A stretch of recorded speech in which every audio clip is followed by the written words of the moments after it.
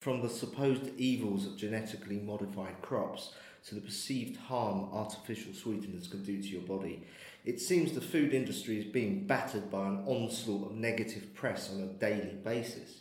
But with so much media reporting of food based on shaky or unfounded science, what measures can the food industry take to redress the balance?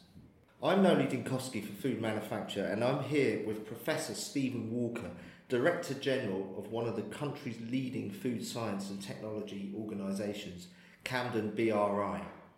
Stephen, as somebody with more than 30 years' experience in food microbiology, you are clearly better placed than most to understand the problem. So from a scientific point of view, what are the main challenges UK food and drink manufacturers currently face? The industry, I think, has a number of different challenges and often all at the same time to deal with. I think some of the large areas people are looking at is about the safety of foods. We all take safe foods for granted. Nobody goes out and expects to buy an unsafe food, but there's a vast amount of work and effort that goes into ensuring that the food we sell has a safe record, is safe, and the safety record for the UK is world beating. So there's a lot of effort in there, but perhaps it's a bit of almost seen as a housekeeping that you can't afford not to.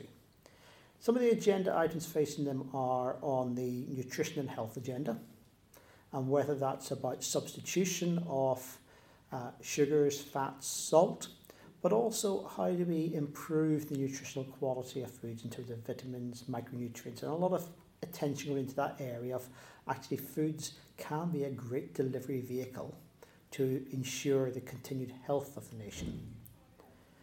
The issues on clean label and what we need to do continue to drive parts of the industry quite heavily. And the industry then has a major focus on the environment and sustainability.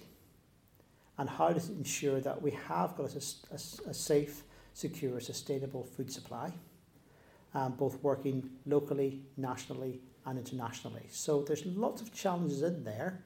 And perhaps the biggest challenge for the industry is, have we got enough technical resource to deal with all of these at once? And that's where we believe places like Camden BRI can help, in that we can be their outsourced partner of choice in helping them deal with the parts where they perhaps haven't got the expertise or the time or becomes urgent. So what measures can food manufacturers take to help the industry overcome the current level of public misconception around food science? Public misconceptions around science exist in a range of sectors, but the food sector has got its own challenges in terms of that, and that food has a very personal relationship with individuals. We choose foods 3, 4, 5 times a day. We like to make our own choices, and people are perhaps feeling that that is something that's very personal to their values and ethics. The food industry has a role to play in improving this, and I think that role is about transparency, it's about honesty, it's about clarity, it's about being able to communicate effectively what we do and why we do it. And I think people are crying out for that sort of information. So we need to do it, but we don't do it in isolation. We need to be doing that in collaboration with the other interested parties, whether that's the trade bodies, the professional societies, working with the Department of Education to ensure that people are receptive to messages and understand messages, and working with policy and regulators. And I think all of those coming together will take us on a journey. Do I think it's a quick win? No. I think it's an issue that we have to be committed for the long run as to how we as a sector are going to commit to improving that information flow.